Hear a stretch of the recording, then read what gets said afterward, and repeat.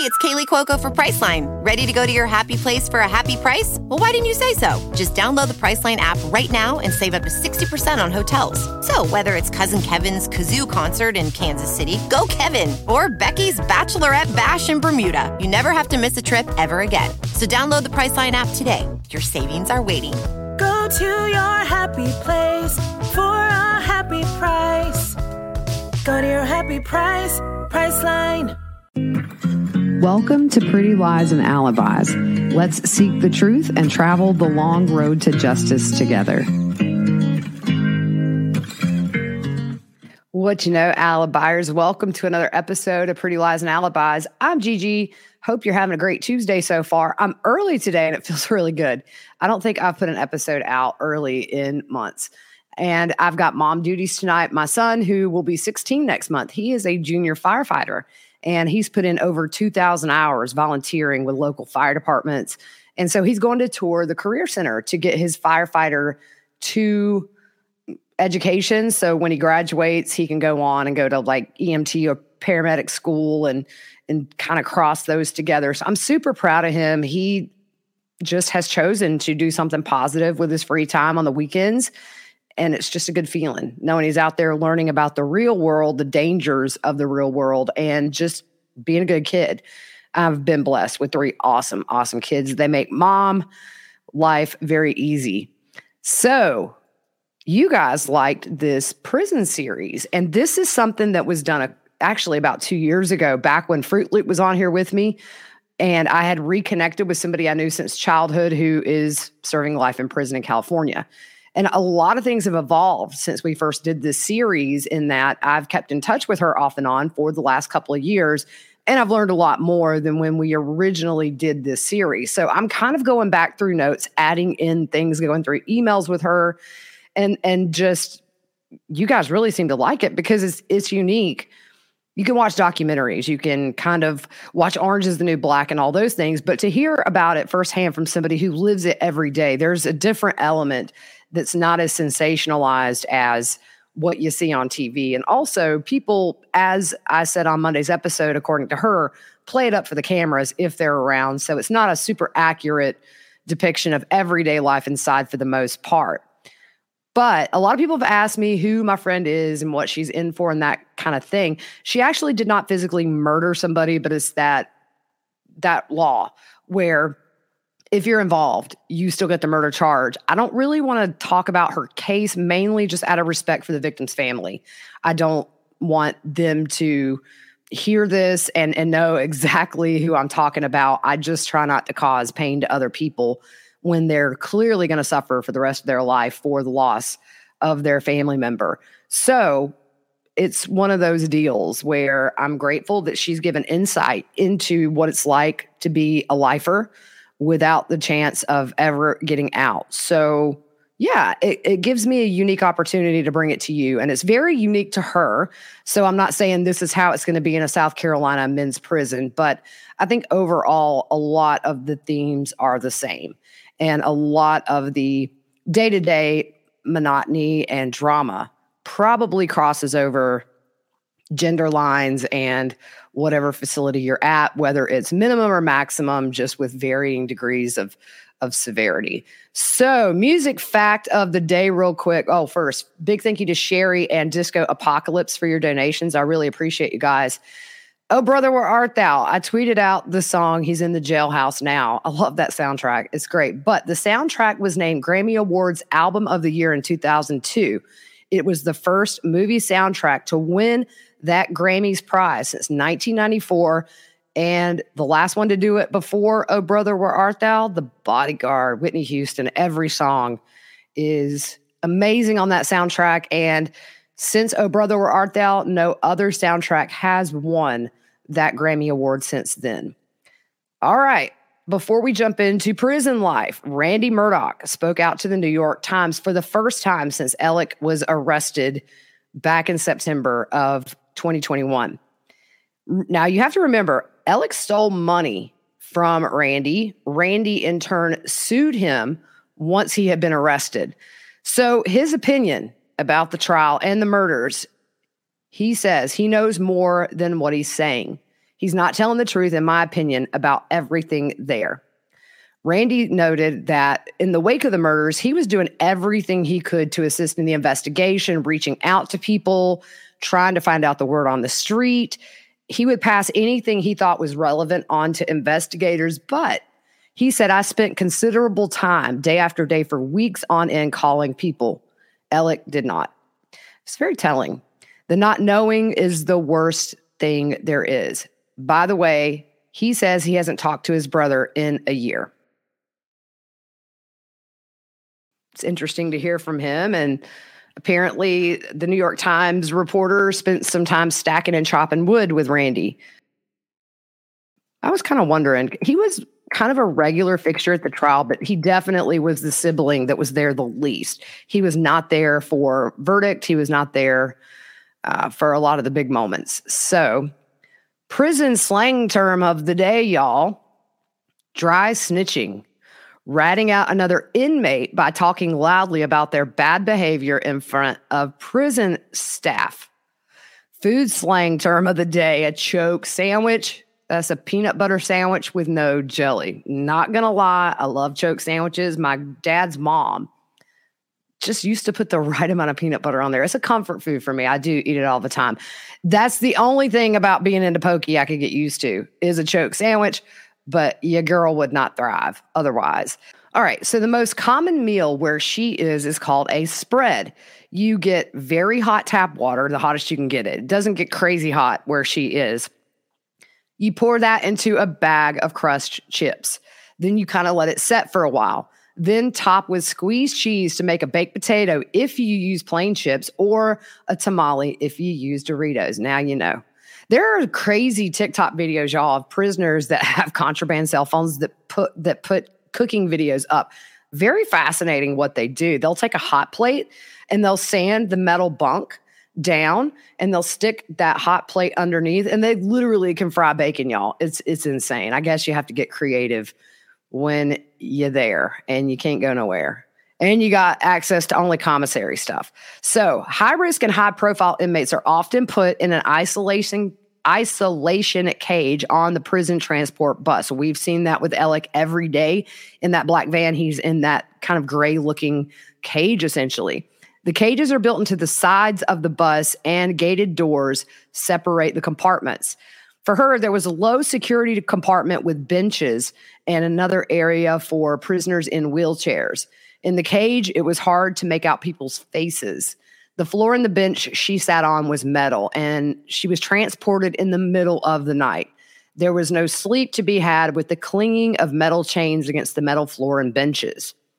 The reality of prison life set in. The horror of what awaited was all she could think about. She wasn't in a hurry to get there because she knew she would never leave once she arrived. Once they were off the freeway and the bus started making turns, the tension on the bus was obvious. Half of the occupants would be home within a few years, but the other half of them wouldn't see home for 20 or more years, or never at all. Seeing the fences, the guard towers, and the barbed wire really hit hard. Someone yelled, "Welcome to prison." She was the last one to be let off, and she did not want to leave the cage. She knew as she stepped off the bus, she was stepping into a whole new world she could not control. They lined the prisoners up against the wall and removed their cuffs and shackles. For her, she said it made her feel vulnerable and naked. She wanted them back on. Everyone was marched to receiving. They were told to turn and face the wall, and then they were given a prison ID. They were sent to a holding cell where they were giving, for the women, a muumuu dress. I would pay money to see Alec Murdaugh in a muumuu. A pair of socks and flip-flops. She was told to undo her hair and take off her clothes. Personal items are all gone. They're taken away. They ask if anyone has anything to surrender, where they are put in a circle, and then they are strip searched. They are told to face the officer, lean over, and shake out their hair. They are told to lift their breasts to be sure nothing is hidden. Little trap door into there for some of us, right? You show underarms behind your ears. You lift your body rolls. You turn away from the officer, bend over, spread your cheeks, and cough 3 times. Then they were allowed to get dressed. Some girls thought it was funny because they were still able to get away with smuggling in drugs. Deals were already being made this soon into arriving. An inmate clerk had 2 words of advice for the newcomers. Number 1, don't hook up with women who aren't yours. And number 2, don't do drugs you can't afford. Attention, Alec Murdaugh. Don't do drugs you can't afford. So the room had cement benches around the perimeter, and the toilet was in one corner. She says her time in county jail took away any shyness about going to the bathroom in front of others. So going potty isn't a big deal by the time you make it to prison. They'd have to hospitalize me. I would have like a burst bladder or something, or worse. They called each inmate out individually for processing. She saw the items taken from her since the day of the initial arrest and said it was so unfamiliar to her, and she had a hard time thinking of those things as hers anymore. She was asked for the items she could not keep, if she wanted to donate them or destroy them. She didn't care, so it was tossed into a trash can. She watched a ring she had worn for years fall deeper into the trash can, and her picture was taken for her prison ID. She had interviews with a registered nurse and a psych tech. They watched an orientation video. I can't imagine the welcome to prison, y'all. It's going to be wild. Man, I need to YouTube if there's prison orientation videos. I'm not making fun. Look, there are innocent people behind bars, but there's also some really bad eggs behind bars. So, gosh. She said intake day was the slowest day ever for her. They were given boxed lunches, and then you go to an interview that would determine where you would be housed within the prison. She wanted segregation, but she was denied. They were told unless there was a security issue specifically targeting her, she would be in Gen Pop. They were given a bedroll and toiletries, and they were put into a line and taken into the receiving yard. She was eventually sent to a cell with 7 other women. She said the first night there were 2 loud alarms for fist fights, and somebody topped it off by shattering a window. Almost 4 years for her, she spent in solitary in the jail. It was very overwhelming with all the activity, the people, the sounds, and things that are very familiar to prison, but not necessarily to county jail. It's less populated. People are kind of in and out, more probably on their better behavior if they have a chance of getting out than prison. So she was awakened by violence around her. Some days are full of chaos and anger. She said the inmates, when she first got there, she felt were wild and uncivilized. She found peace by staying in her cell and really just didn't socialize much with others. She says as time passes in jail, you have a natural and gradual drifting away from those on the outside. The absence is accepted as a loss. The hardest thing for her personally is knowing that everyone she loves will eventually die, and she will never share anything meaningful with them again. She won't be able to go to funerals or take care of her family when they're sick. After the end of the day's lock-in and count, they would be brought mail if there were any. Any hope for a letter or picture kept her awake to wait and see if she got any. Most of her friends stopped communicating as soon as she was arrested, and those who were left did the same after sentencing. And I think we definitely have seen that with Alec, his law partners, people that he was close to for decades that were just parts of his family, essentially. I mean, it's a bitter pill to swallow, I'm sure, when you find out somebody that you've been so connected to for such a long time isn't who you thought they were. So I understand that aspect.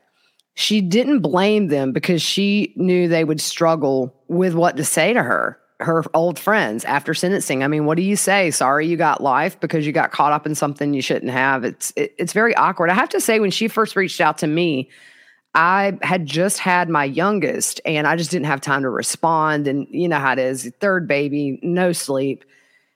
But it wasn't until a couple of years later that she reconnected with me, or tried to, that I thought, okay, you know, there's going to be no harm in emailing her and just catching up and seeing what's going on her way. I don't like to just close people out altogether. There are a lot of people in prison who have made bad mistakes that are good people that just got caught up in some things, nonviolent crimes, especially. It's just that for people like Alec, the pain and the deception and the crimes goes so deep. And I mean, you're talking 90-something financial charges that there's a difference in how I feel about people like him compared to somebody who maybe just made a really bad decision but didn't physically hurt somebody, but it was bad enough that you're going to be in the big house for a few years. I just feel like sometimes we have to give grace to some people, but if you murder somebody, you ain't getting it from me. She didn't really know how to handle getting photos of her family as time went on because she said every picture was a shock to the system.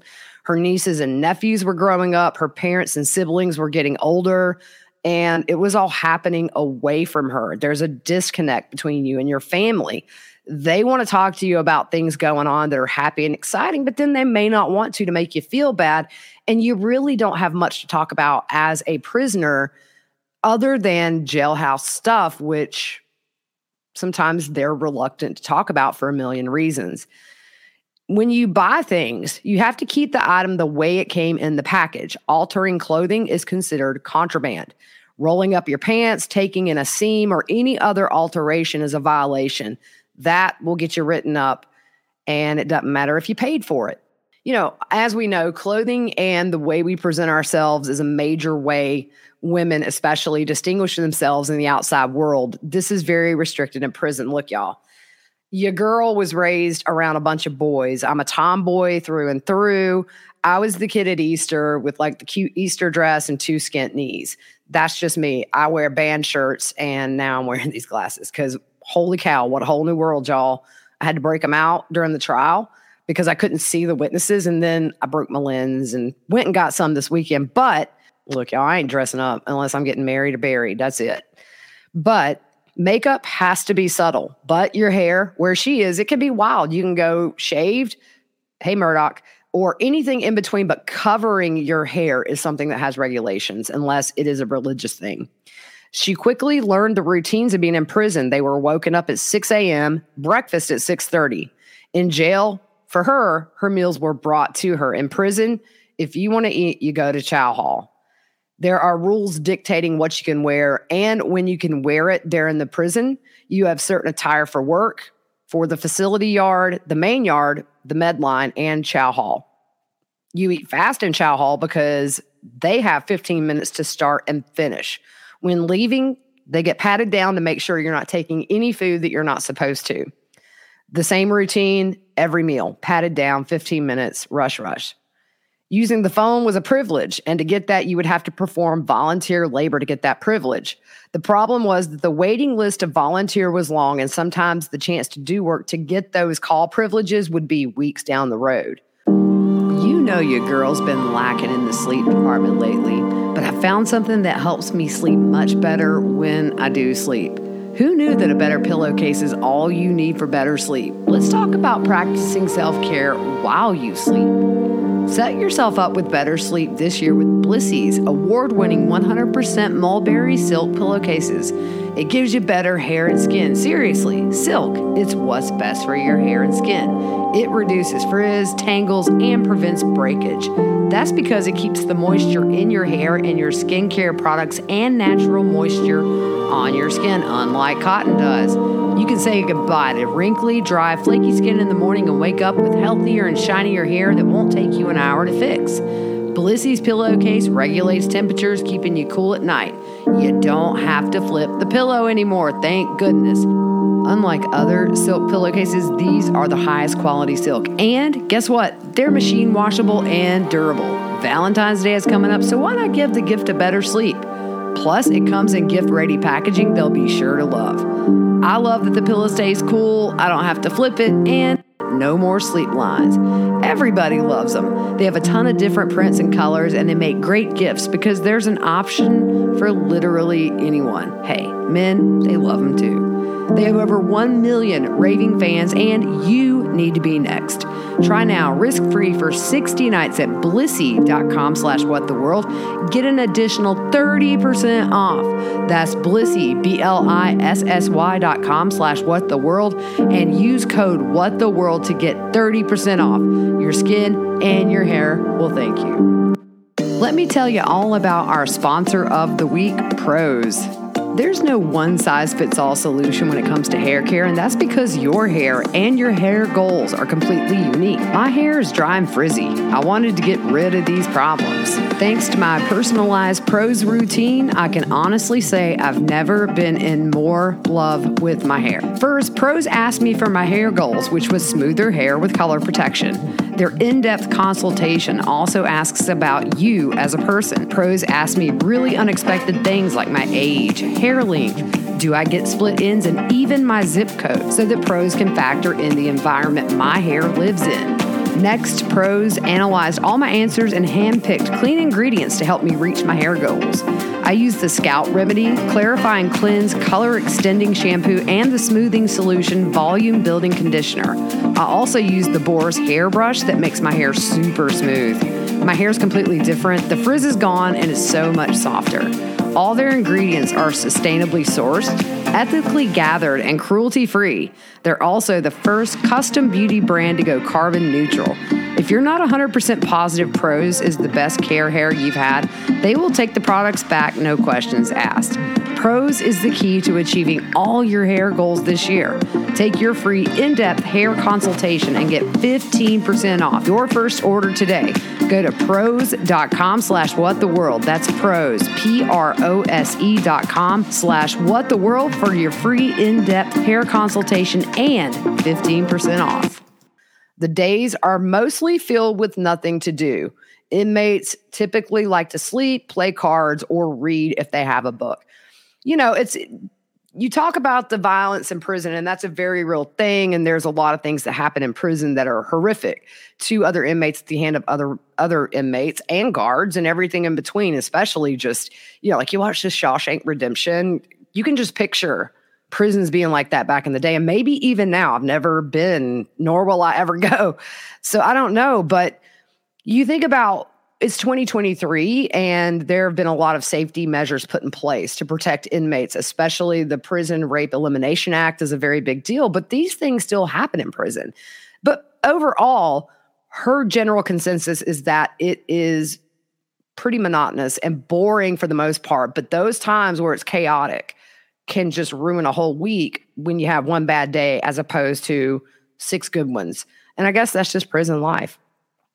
Most lifers are known for being very angry. Talking about going home is something she never does with fellow lifers. They rarely talk about life outside of prison. As she says, the world is gone, and lifers don't like to be reminded that the outside world even exists anymore. Conflict in prison usually ends with a black eye, a write-up, and a lockdown cage, maybe a missing tooth if it was bad enough. The inmates who are just trying to survive and trying to hold everything in those first few months will eventually crack. Whoever pushes their buttons may cause the other to act out or self-harm. The reactions are not proportionate to what caused that outburst. It's a combination of the situation and sometimes a lifetime of suppressing emotions and traumatic experiences that come out with other inmates. She said, this is how many lifers actually ended up in prison for life. They just exploded. Initially, she was not placed in a job. These are reserved for people who would eventually get out of prison first.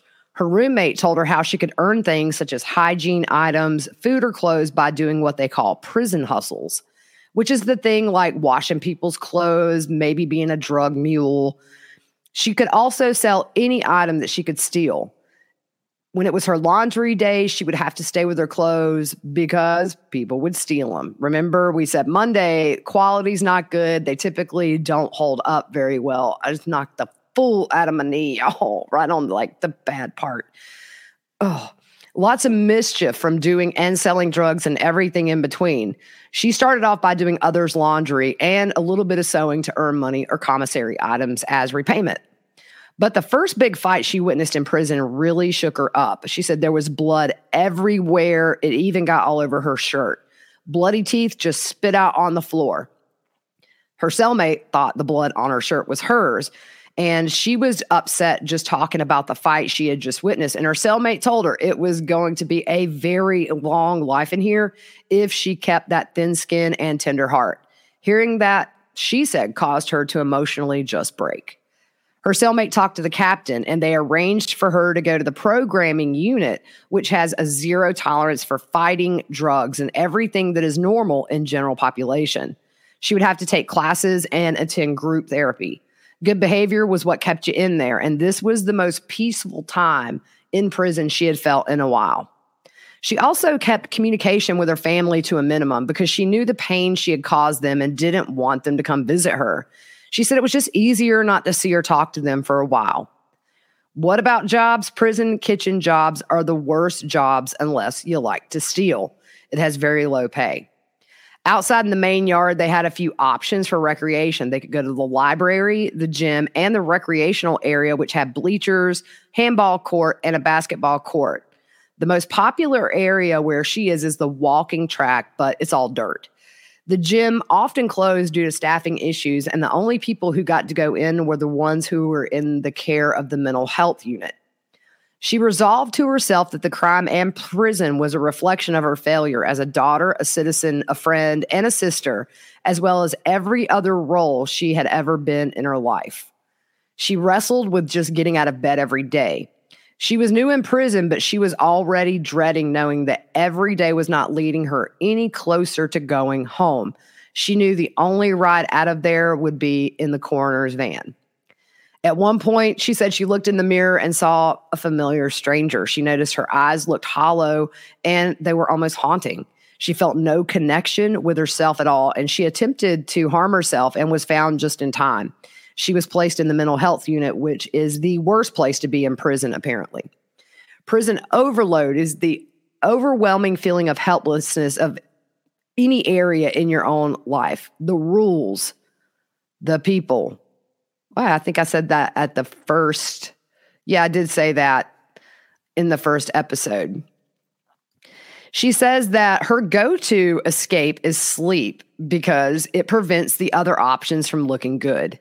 Tonight, when she wrote me this email, we had lots of drunk people fighting, drama, yelling, banging on windows, cursing, and angry frustration filling the air. So bad you could taste it.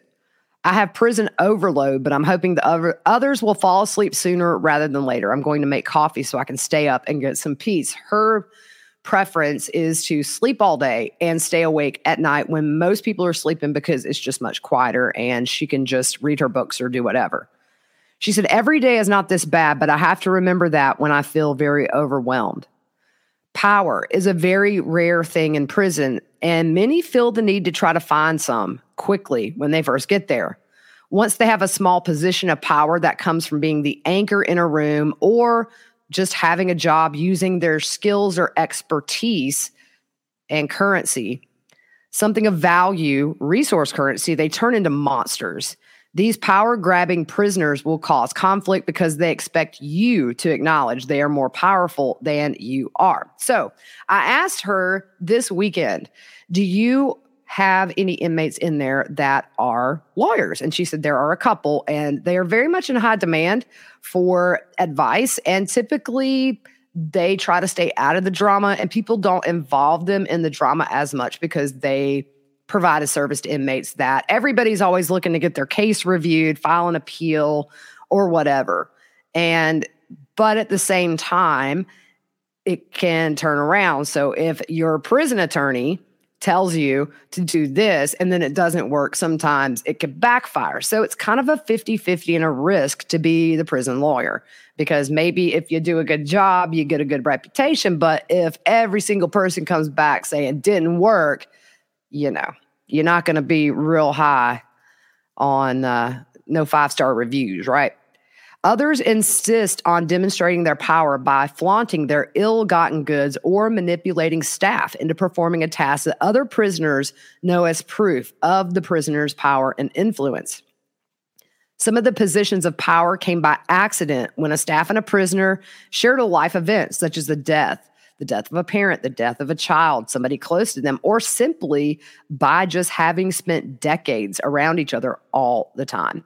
There are bonds there that nobody will break, apparently, and they do have favorites. So if you have a relationship with a supervisor of a position that is sought after in the jail, then you are more likely to get the job over the person who simply follows the standard procedure of filling out a request form. They feel like this is an injustice and an extra form of restriction. This bond, which is called intimacy currency in prison, can be used to manipulate, but occasionally it is used to motivate the inmate towards the path of rehabilitation. In your bunk, you lay with nothing but your thoughts for days. Every other day, she was allowed out to shower, make a phone call, and look for a book in the library. They ordered their canteen once a week if they could afford it. For example, ramen noodles cost $2, as does a small snack bag of chips. So they overprice and all that stuff in there. She said the food there where she is at is not so bad. You have to get past the sight, smell, texture, and taste. After that, she says it is pretty much like gourmet Alpo. She said, I cannot imagine any chef from the Food Network doing the things our chef can with what I'm sure used to be edible ingredients. We can spread our soy burgers as smooth as pate. The proteins have been given such a makeover that I dare the most trained palate to guess the source. Okay, real quick. If you guys work in the food service industry, my dad invented a product. It's called Kettle Seal. So if you work with the big kettles that cook for large volumes of people, you know they fail, you know they leak. My dad made one that has food-grade nylon, patented in 6 countries. So it's kettleseal.com, by the way. I'm going to give my dad a shout-out since we're talking about prison food. His unit is in a lot of federal prisons, county jails, state prisons, college campuses. If you work in food service and you've dealt with the leaky plungers, you know. So it's a one and done, and it's guaranteed not to fail, by the way.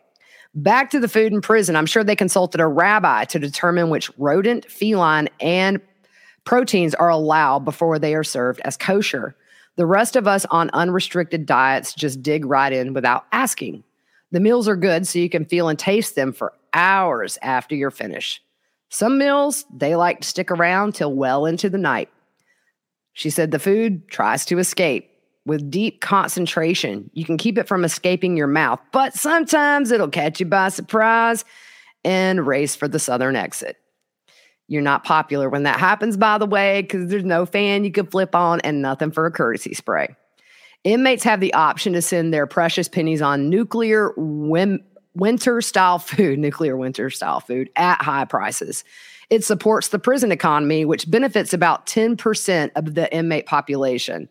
If your family can take out a second mortgage, you too can be kept stocked in instant coffee and top ramen. The middle-class non-drug addicts struggle because there are fewer groups for them to fit into. They don't have the financial support to shop, join book clubs, or buy extra boxes in people's names and pay for the hustlers who do task work to earn money for creature comforts. That's what she says, creature comforts. If they're not religious, they don't fit in with the religious group, no drug group, don't like to be the ones who drink and brew, don't like loud music, et cetera, et cetera. They tend to be your loners. She said she's seen many people lose it once the reality of prison sets in and becomes too much. Some people just check out emotionally. They go to the mental health building, which she says has really hard cases and people who are definitely suffering from severe mental health issues. Usually people who went on a drug trip, they didn't come back. But life here takes people to the edge. I often tell people if my toes were not curled up over the edge, I would fall over. More often than the checkout is the drug escape. Just do drugs so you don't feel. Many of the middle-class non-drug doers end up as drug addicts. I've been tempted so many times. If some friends had not stopped the sellers, I would most likely be an addict by now. It is easier to get drugs in prison than you could ever imagine. Prison seems forever, and on days any of us feel like this is forever, self-harm becomes an option. So that's kind of episode 2. It's fascinating for me to go back through these notes and see just how different prison is. There's nothing familiar on the inside. Nothing. It is like culture shock, learning a whole new way of life. And according to her, you never really learn the way of life in there because it's constantly evolving based on people's moods, based on maybe a hearing that they had. They thought they were going to get an appeal and they didn't. It's just a pressure cooker, it seems. And I think the biggest thing, though, is it's not just some MMA fight all day, every day. For the most part, it's very boring, but idle hands is the devil's playground or something like that. Is that the saying? So a lot of times people who aren't strong emotionally to resist the temptations of the pitfalls of prison end up becoming other people's tools, just that kind of thing, and never really stand on their own 2 feet. So yeah, I wouldn't thrive, y'all. I'd be in the corner like crying for my mom the whole time. When we did this series originally, I dreamed pretty much every single night that I was in prison and I just wanted to go home. I dreamed I beat my uncle up, and I was like, but he wouldn't be mad. Like, let me out. And then down in Walterboro, one day, y'all, I'm going to have to share some of my dreams about this trial. It was pretty traumatic. The first day I dreamed I knocked my front tooth out, and I was like, oh my gosh, I have to go on camera in like 4 hours, and this is all new, and I was already nervous, and now I think I told y'all that. But anyways, so unless something crazy happens, I might try to do this a few more days this week. I really need to finish up the Vallow Daybell mega series. I've got a couple of episodes to finish. It's all court stuff. Nothing super exciting, but I want to make sure I round that out before trial starts next month.